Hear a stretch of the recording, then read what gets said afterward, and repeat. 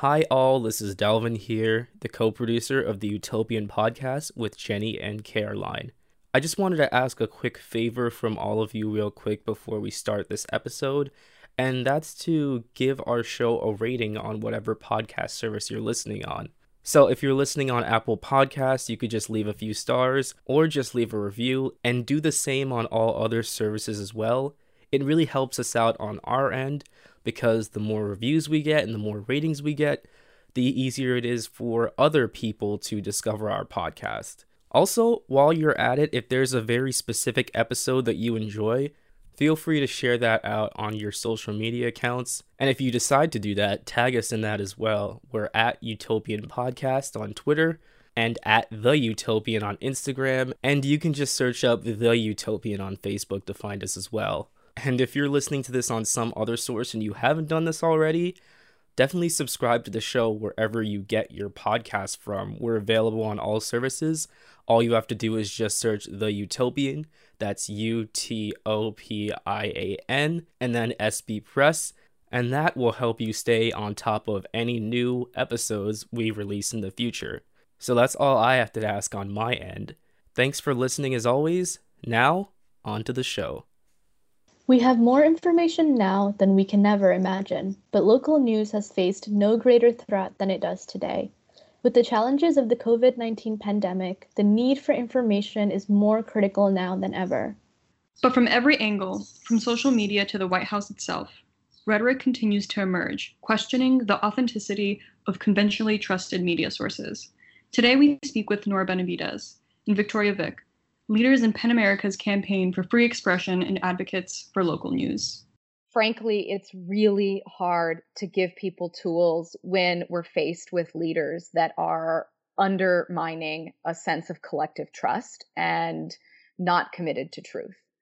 So much of our work now is really, I should say, for several years, we've been concerned about the ways that information, especially online, have begun distancing themselves from truth, and that we've always known what propaganda is and the ability to try to shape people's opinions.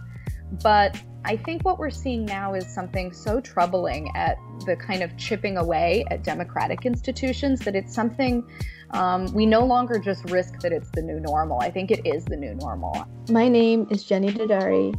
And I'm Caroline Klowanowski. And this is The Utopian.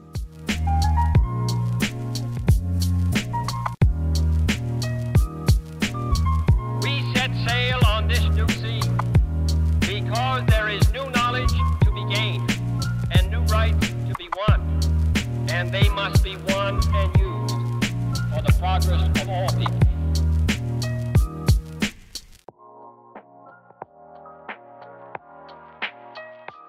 Can you guys give a little bit of background into how you got into this work of defending free speech and what exactly that means and looks like in the work that you're currently doing? Sure. I'm happy. This is Nora Benavidez. I am the director of U.S. Free Expression Programs at PEN America, so I'm happy to give a very short introduction. We're an organization that really works at the intersection of literature and free expression. And we have always been committed to promoting free expression, free speech, founded by writers who almost 100 years ago, actually, were very worried about the way words could be weaponized and maybe used in political or other personal ways. And we have always fought, whether it's in the United States or around the world, for free speech and free expression, especially for writers who might be targeted for their work. We have members who are writers and readers and allies all over the country here in the U.S. And over the years, we have worked, myself and Viktorya, on talking to our members and also monitoring threats to free expression. And one of the concerns that we have begun monitoring in the last couple of years is the threat to press freedom and to local news. And I'm really happy to be here with you all to talk about that work because it started out with sort of an initial idea around our research on exploring what the current threats to local news look like around the country And we've refined that work. And I don't know, Victoria, if you want to say anything about some of this. Yeah, I mean, in November, we published a big report called Losing the News, the Decimation of Local Journalism and the Search for Solutions, which really looked at what the decline of local news outlets across the country means for communities and for democracy and what we can do about it.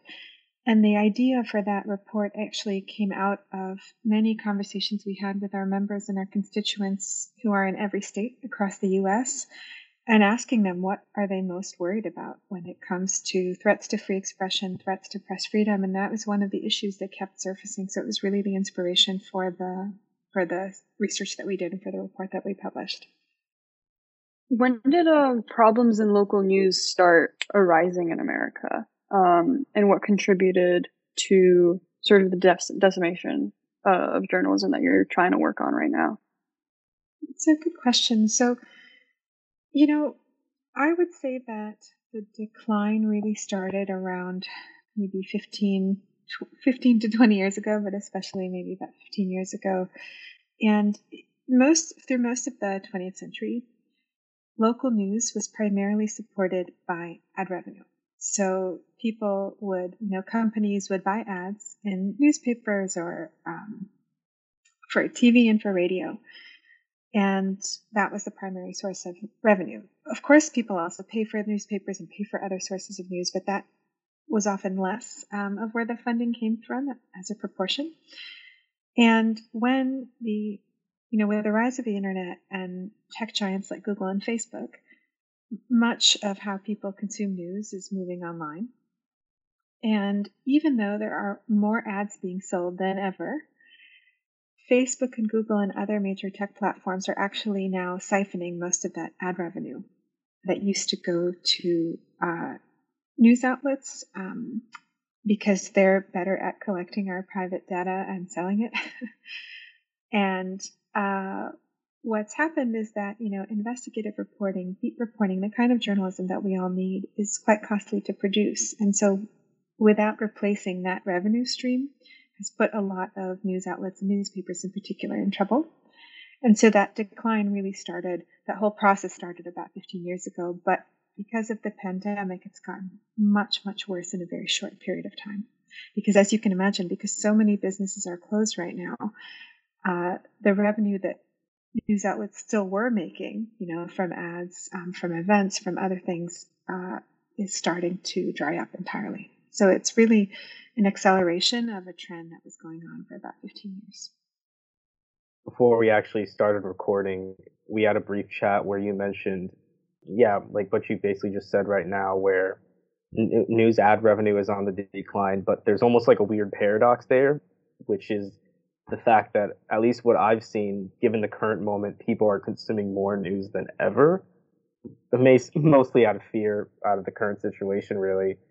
So is it just like the attention is going in like the wrong place? Is it like they're just consuming mostly national news like CNN, or are they really just not really paying attention to local news or like local news outlets to sort of get like an on the ground experience of what's going on in this pandemic? I think your description of it as a paradox is exactly right. It really is that. Because right now, there are more people flocking not just to national outlets, but actually to their local outlets than possibly ever before, at least in terms of since we've been recording traffic on news websites and newspaper websites. And many outlets are reporting that their traffic is absolutely skyrocketed. What a lot of outlets started to do when they realized that ad revenue was declining before the pandemic is they started trying to find new sources of revenue. So they started really trying to build out reader revenue. So that's to say, like when a reader who appreciates your news, the news that you produce pays you, right? So through subscriptions, through memberships. However, it's really, really hard for small local outlets to compete with big national outlets for readers' hard-earned money, right? How many newspaper subscriptions or digital site subscriptions could each of us possibly pay for on any given month? On top of that, local outlets, they want to do the right thing. So a lot of them have been lowering their paywalls, which is what they put up in order to get people to pay for their content for coronavirus coverage, because they want to ensure that anybody, whether they have money or not, can access life-saving information about, what hospitals are open and accepting patients. When are the schools going to reopen? Like, what's your governor telling you or your mayor telling you you should or shouldn't be doing in terms of leaving the house? All that critical information. So on the one hand, there are more people going to their local news outlets than ever before. On the other hand, all of the sources of funding that those outlets need and rely on to pay their staff and do what they do are drying up. So it really is a paradox. It seems like there's this ethical dilemma that's being addressed right now because of the coronavirus, where news is becoming more accessible to people than ever before through platforms that are credible, so not just social media. What do you think the future looks like even after this pandemic is over? How do we kind of reconcile that issue of trying to get as much good information to people as possible while still realizing that these platforms need money and funding to sustain themselves? Well, I'm happy to jump in. I actually think one of the problems right now that we're seeing is over many years, as Victoria laid out, there have been sort of these growing waves of a crisis for local news outlets around the country. And then the pandemic hit, and rightly so, news outlets are providing information and news to communities, which is absolutely fantastic. But they are suffering now in greater, larger, and more serious ways than even before the pandemic. And there is this opening, and I'm sure some of you have heard about this, for information that is not credible to make its way into our lives and into our social media feeds, for people to sort of, in this crisis, that's full of heightened emotion, a lot of anxiety, concern, confusion, for people to be turning to places that they think might be credible and be digesting information and news that actually is not real, whether it is manipulated, whether it's, misinformation or otherwise misleading. And so I think it's, even imagining not quite what's going to happen after the pandemic, but what we're dealing with now, I think we're in a really vulnerable place. That media is, on the one hand, we're getting this boom in communities being excited and eager for news. And yet the boom, because we're all consuming so much, is also met with this deluge of false and misleading content. And so in thinking about what we're going to be witnessing in the months or years to come, I think we have to imagine that threat, the threat of misleading content, of credible information sometimes being eclipsed by information and news that is not credible by maybe bad actors, that will not go away. And I think that when we're looking for credible information, it's going to be something that, one, I'm excited that, frankly, you're even asking the question, because I think it's a distinction we need to start paying attention to. And we need to, as individuals, as people who are now basically online 24/7, we have to begin thinking about the differences between information and news that might be credible and might not be. And so we've been doing a lot of work in this space. It's sort of a sidebar to our local news work. And a lot of it is just trying to empower communities, empower people like you guys to make sense of what you see online. And a lot of that is understanding how the news gets made. Because I don't know about you, but I didn't know for many years what an op-ed stood for. That it is not an opinion piece. It's actually opposite the editorial page.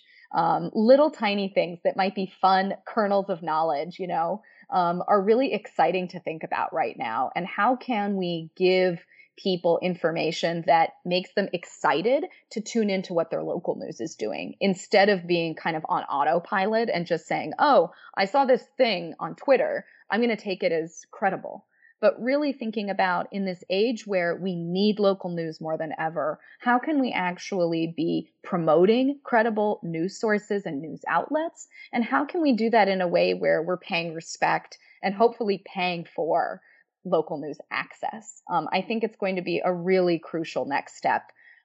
Frankly, something that's, important right now and will absolutely be important whenever the pandemic passes. Nora's being really modest, but she's actually launched this absolutely incredible series of media literacy workshops, which are actually talking people through how to differentiate between disinformation, misinformation, stuff that's really deliberately meant to mislead you or to, trick you, or that's essentially propaganda, from real, actionable, fact-based knowledge and reporting. And so I did just want to make a small plug because she's too modest to do it. But they were workshops in person, and now they're amazing webinars. So you folks should check them out. Nora, I'm curious, since everyone's so desperate for news right now, and there's such a great risk for misinformation, malinformation, like all these forms of incorrect facts or information that's manipulated.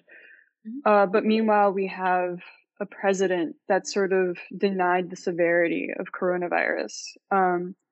So how can viewers or consumers of news sort of juggle both of these realities at the same time? Just wanting news, but, you watch the news and, people in government say something else, or everything's conflicting, it seems like right now. Frankly, it's really hard to give people tools when we're faced with leaders that are undermining a sense of collective trust and not committed to truth. So much of our work now is really, I should say, for several years, we've been concerned about the ways that information, especially online, have begun distancing themselves from truth. And that we've always known what propaganda is and the ability to try to shape people's opinions.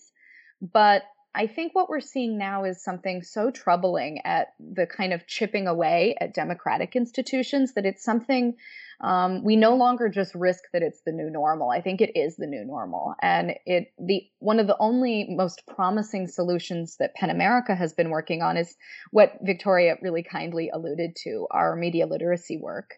Our sense is that we can no longer simply, be on autopilot or be passive in the way we accept what even our leaders are telling us. I think it would be wonderful to feel a sense of trust again, a sense of transparency, and authority from our local, state, and federal leaders.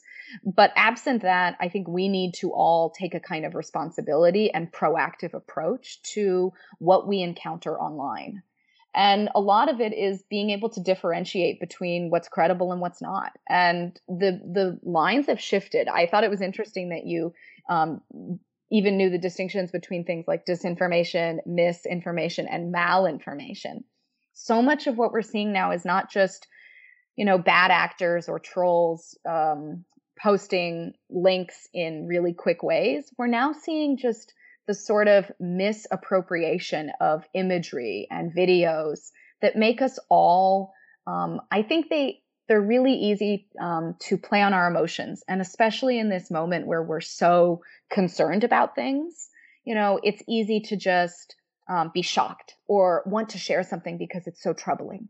And so part of what we have to do, and this really does tie into our local news work, is we have to figure out ways, all of us, to think critically about what we see. And one of the questions that we can always start with is, well, what am I seeing? Is it news? Is this an opinion piece? Am I seeing something that's a video that was actually taken today or yesterday or last week? Some of what we've seen in the coronavirus context are videos that masquerade as news or reporting, and they're reappropriated videos from years ago. Food shopping frenzy videos where it seems like this might be breaking news, and it's actually videos from 2013, 2014. And unfortunately, I never want to be in the position to tell people just be more critical, but we do have to start pausing. It's called creating friction. When you see something online, that's the term now, is that we want to think a little bit about what we're seeing. And before you share, can you think about, do I have time to fact check this? Do I have time to figure out if the news outlet I'm looking at, maybe let's call it the local Gazette, can I confirm that the local Gazette is a real paper? Maybe it's a really exciting, almost clickbait worthy headline. And usually that's what misinformation and disinformation are, really creating headlines that play on our emotions. And if you don't have time to fact check it, I generally say try to avoid sharing it. because we need to be promoting credible journalism. We need to be thinking about the kind of standards and ethics and reporting that journalists are engaging in now. And the exciting part is that our local journalists are so amazing. Some of the stories that they're working on now, I mean, they're risking their lives, especially during the pandemic, to make sure that they're giving communities credible information. So it's out there. We just have to honestly spend a little more time doing our own work as users and as readers. You sort of briefly touched on this before, but what role do companies or like large social media companies like Google or Facebook have on, I guess there are two sides to this. There's on the content moderation side, and then there's also on the economic side, because you briefly mentioned that, I mean, I know recently I think I read somewhere that Facebook and Google, they have their own in-house sort of support programs for local newsrooms, but I don't know, it seems skeptical to me because you're sort of like relying on the same exact company that basically eroded your, that you mentioned, basically eroded your main source of income to begin with.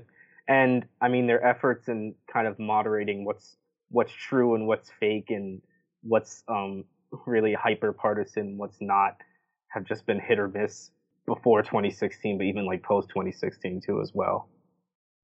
So I can address some of the question about big companies, tech companies and local news.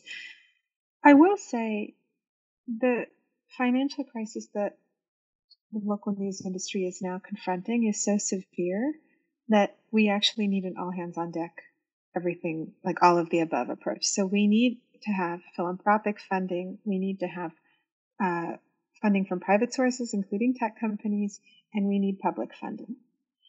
And it is a positive thing that Google, Facebook, and some other major tech companies have actually been giving hundreds of millions of dollars to support local journalism. Most of the time that money is not directly to support reporting, it's to like offer training or help them build out new revenue streams, etc. But all support is good support.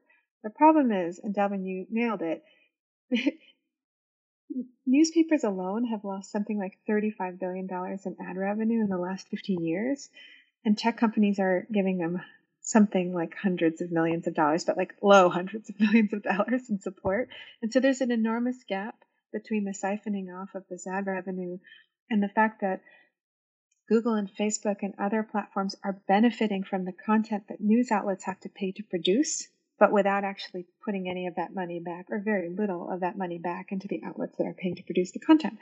So one of the things we actually argue in our report is that we should consider something called an ad revenue tax, which would essentially tax companies like Google and Facebook for the money they make off of ad revenue, and then funnel that into some kind of fund. We're arguing that it could actually be a new fund, something like a national endowment for local journalism, the way that we have a national endowment for the arts and a national endowment for the humanities.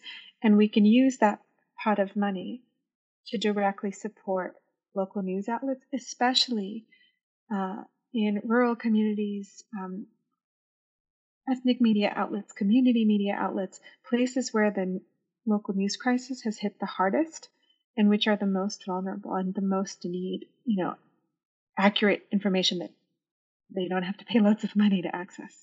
So, an ad revenue tax is just one of multiple things that could happen to support local news. And I really do think it's a good thing that these companies are giving money to local news. It's just, honestly, it's just not enough. Do you think that if you pursued something like the ad revenue tax, the amount that these companies are currently contributing in philanthropic funding would decrease? Because they would now use that as a reason to say, we're already giving money in that way, so we need to kind of like give people jobs. We need to redirect our funding to more important things, quote unquote. So what are just some balancing thoughts on that? It's possible that could happen, but if the goal is to increase the contribution from hundreds of million dollars to billions of dollars, there's been one proposal that an ad revenue tax could raise as much as $2 billion for local journalism. Then might be worth the shift, right, from philanthropic funding into a public pool. And like I said, unfortunately, very little of that philanthropic support from tech companies is actually funding journalists' jobs and journalism. They fund all kinds of skills building and training programs, which are really excellent and a good thing. But what we need the most right now is to pay journalists to be professionals to do their job, because they are trained, they have years of experience under their belt, they have networks, they have trust and connections, and that is irreplaceable. And if we lose that, it's going to be very difficult to plug those gaps. It's already happening, and it's already been very difficult. We've lost something like 50% of newspaper newsroom jobs in the last 15 years, so almost half. And actually, there are now 30,000 journalists that have either been furloughed, laid off, or had their pay cut just in the last month as a result of coronavirus. So it's urgent. And groups are pushing for like more funding for local news in the next coronavirus stimulus package. Is there any progress in that? Will it happen, or is there any news about it? Or is there a line at the end of the tunnel for these local news outlets that are suffering right now, especially because of the pandemic? Well, we're really active on this. Viktorya, me, the rest of our team here at PEN America. Months ago, I remember, I will answer your question, but setting the stage, months ago when we started talking with other experts in this space, and Viktorya was one of the lead researchers who talked with a lot of the experts. We thought through what solutions would look like. How do we actually help promote some kind of shift for support for journalists, whether it's local outlets or journalists themselves, other types of innovation.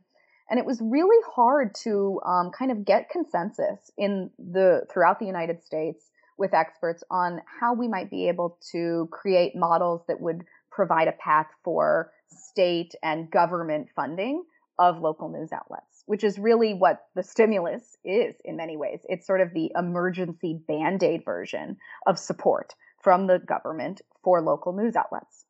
And over the last several months, we've really seen a tremendous shift where people are really honestly, it's like tectonic plates. We've seen this shift very slowly, but that a lot of the experts are beginning to come around to this and seeing the utility and frankly, just the necessity for government funding that would be one of the various solutions to promote and save local news. And so in the stimulus package, one of the things we were most excited about is getting a lot of groups on board to support. We had over 50 organizations in the last several weeks join PEN America and some of our colleagues who are in this space to call for Congress to include in the next stimulus round funding for local news, whether it's journalists or outlets and other innovative models. And honestly, in and of itself, we were really excited that even got so much support. I think it's kind of shown how much this community has shifted. And I'm not sure we're going to be successful in this next round, is the real truth. But there will probably be another round of federal stimulus conversations, and we are absolutely going to keep fighting for it. We're also going to keep fighting for funding for journalists at the state level, so that absent something Congress can do, we're not confident that Congress will take action, nor will they maybe do it in the way or the amount, the scale that we would want. And so one of the things we're hoping is that we can do what we think of as almost wraparound advocacy, that we can be fighting at the federal level, that we can be fighting at the state level, and that all of those 50 plus organizations that we work with are also doing their part. So we're hoping in many ways to just shift the conversation, to really move the needle, to get people to become advocates and ambassadors with us in how crucial local news is. Viktorya, what do you think? Well, I will say one thing. Nora's absolutely right that we've seen a true shift in people's attitude and ideas about whether public funding is even possible. It's definitely an uphill battle to get anything done in Congress, but we had 19 senators actually write their own letter in support of including local journalism in their next stimulus, which is huge. I think even 2 months ago, I would have been shocked if that had happened, and it happened. And there are multiple senators talking very sort of loudly and clearly about how much we need to support local journalism, and that was not happening several months ago. So that's progress, and that's how progress goes. It's slow and fits and starts, and one step forward and two steps back, but that's the only way that you can make change. So, Are there any models, I guess, overseas outside the American context that we could sort of bring over here in the US? Because, I mean, outside of like, I guess, what, like PBS and like local NPR stations, that's really like that's the scope of publicly funded media for the most part. I mean, I know the UK, they have BBC and things like that. Is there anything that we could look at outside of our borders that would sort of serve as like a good model going forward, or like sustainable model going forward? yeah, it's a really, really good question. We thought a lot about that when we were working on our report. The U.S. funds public media in this country. And when I say public media, I mean only TV, radio, broadcasting. We don't have any direct mechanisms right now to fund newspapers or digital news outlets. But we fund that through the Corporation for Public Broadcasting. And the amount of money that the U.S. Invests in supporting media is 30 times less on average than many developed democracies in the rest of the world per person, just to give you a sense of the difference, right? A lot of folks have very valid concerns about what happens when government supports journalism, right? Because journalism is often speaking truth to power and investigating government corruption and malfeasance. And so you don't want a situation where the government can try to prevent journalists from writing certain things or saying certain things. But in terms of trying to look for models of where that's actually working, the top countries, so there are these things called press freedom indices that essentially there are several different organizations that rank countries based on how free their press is along a whole series of indicators. And there are several countries that often come at the very top of the list of these press freedom indices, like the Netherlands, Norway, Sweden, Denmark, Belgium. Those are also the countries that spend the most money per person on funding local journalism. So there is clearly something that they're doing right, or mechanisms that they've put in place. Now, of course, those countries are much smaller than the US, and we have states, and states approach things differently, and that is all stuff that has to be thought through, which is one of the reasons why we actually called for a congressional commission. We want to bring together a commission of experts to essentially look at models outside the US, to look at existing models in the US, and propose a potential path forward for funding journalism in a way that also protects editorial independence. So it can be done. It has been done. And even we in the United States have actually been funding journalism too since the 60s. And we've actually indirectly been funding journalism since the country was founded, which a lot of people don't realize, through postal subsidies, tax breaks, government ads. Government spends lots of money on ads in local media outlets. So we've been doing that for a long time. You've mentioned before a national endowment that's based on a tax of internet companies and their ad revenue, right? I'm starting to wonder, is there any sort of model like that involving internet companies that often take away ad revenue from like local journalism and sort of giving it back outside the US? Or I honestly don't know for sure, but I haven't seen a model like that. I haven't seen an ad revenue tax tried anywhere else. There is something called a link tax that's happened in Europe, in France, in Spain, in Germany, and now it's EU-wide. A link tax is different from an ad revenue tax. A link tax is basically when every time in a search engine like Google or a social media platform like Facebook, when they have the title of a news article and a clip, right? So a couple sentences on what the news article is, they would have to pay publishers a small fee. So it's almost like copyright, right? Like if you're using a piece of music somewhere or something like that, for using that bit of content. That has happened in Europe. It has been a mixed bag in terms of how successful it's been. But that is a model, but the ad revenue tax I haven't seen play out yet elsewhere. What are some ways that you've seen newsrooms sort of adapt to this lack of funding that are sort of, I guess, creative? Because, I don't know, depending on where the situation goes from here, I don't know, would it be like, say, citizen journalists sort of like taking up the mantle and sort of collecting information on their own? Because, I mean, even then it's like, okay, anyone with a camera, anyone with, I guess, Twitter, or like Facebook live stream or whatever, could easily document something that's going on anywhere in the country. Yeah, what ways do people or just societies really adapt to that lack of like media coverage really in certain areas? That's a fantastic question. I can tackle some of it, and then Nora can jump in too. But we have a whole section in our report on the extraordinary innovation and adaptation that's been taking place across the news industry, particularly in local news. It's really remarkable what people are doing out of passion and with very, very little resources. It used to be that newsrooms were constantly and exclusively competing for one another, who could scoop one another, put one over one another. And right now, what's happening all across the country, especially under the pandemic, but this was happening before, is that outlets are joining forces. So they are helping one another. They're giving each other tips. They're sharing data.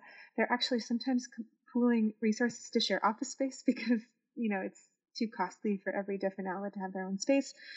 They're doing all kinds of collaborative efforts. There's also been a real wave, a very positive, very necessary wave of community engagement.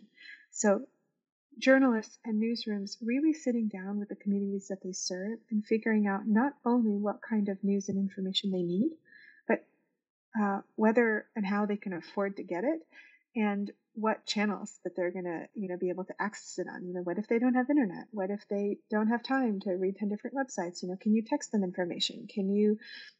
So we've seen an extraordinary amount of that kind of innovation adaptation, and it's enormously heartening because local news is not a perfect system. It never was. It had real inequities, systemic, historic inequities, and that's still true. And some of these efforts to engage communities much more deeply and seriously have been a step towards fixing those inequities and actually meeting communities where they are and giving them the information they need. So that's all been extremely positive. The problem is that you need money to be able to do that.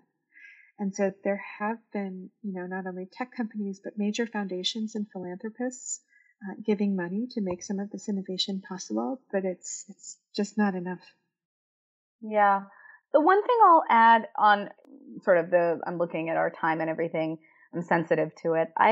There's something I'm excited about because there's so much to be concerned and worried and completely overwhelmed by in this crisis.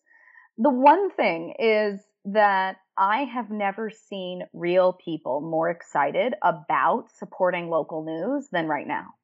That at a time when we are online more and needing information and news, people actually seem very excited about learning why local journalism matters.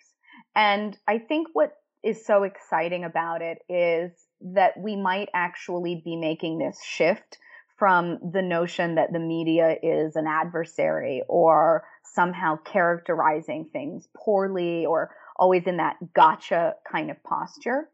And that the idea that local journalism can actually increase our ability to connect with each other, our ability and interest in engaging in democracy is so important. And it makes it a fun talking piece. It isn't a sort of boring, staid type of topic, which means I think we have this unique moment. And we've seen it, as Viktorya mentioned, in the senators that have come to our defense and sort of in support of local journalism. We're seeing something shift so that there is suddenly this invigorated interest in defending journalism as what we call a public good. the notion that journalism and local news can really make the difference between our ability to engage in democracy or not. And in this moment, there has not been a whole lot of silver lining in the pandemic. But I think this is maybe one of them, that suddenly people want to come to the defense, rally around support for local journalists. And so we're really excited, actually. Next week, we're about to launch a new campaign for World Press Freedom Day. It's going to be a spotlight on all of the local heroes that are journalists around the country. So some of them are student journalists that are currently on the front lines trying to give college students information about the pandemic. We're going to be doing profiles and sort of spotlight interviews with journalists who are in various communities around the country. And I do think that it's the one kind of silver lining here, that we're going to see more excitement, passion, and noise being made about the issue, and that it really is critical to our democracy. So I'm excited about that one small piece.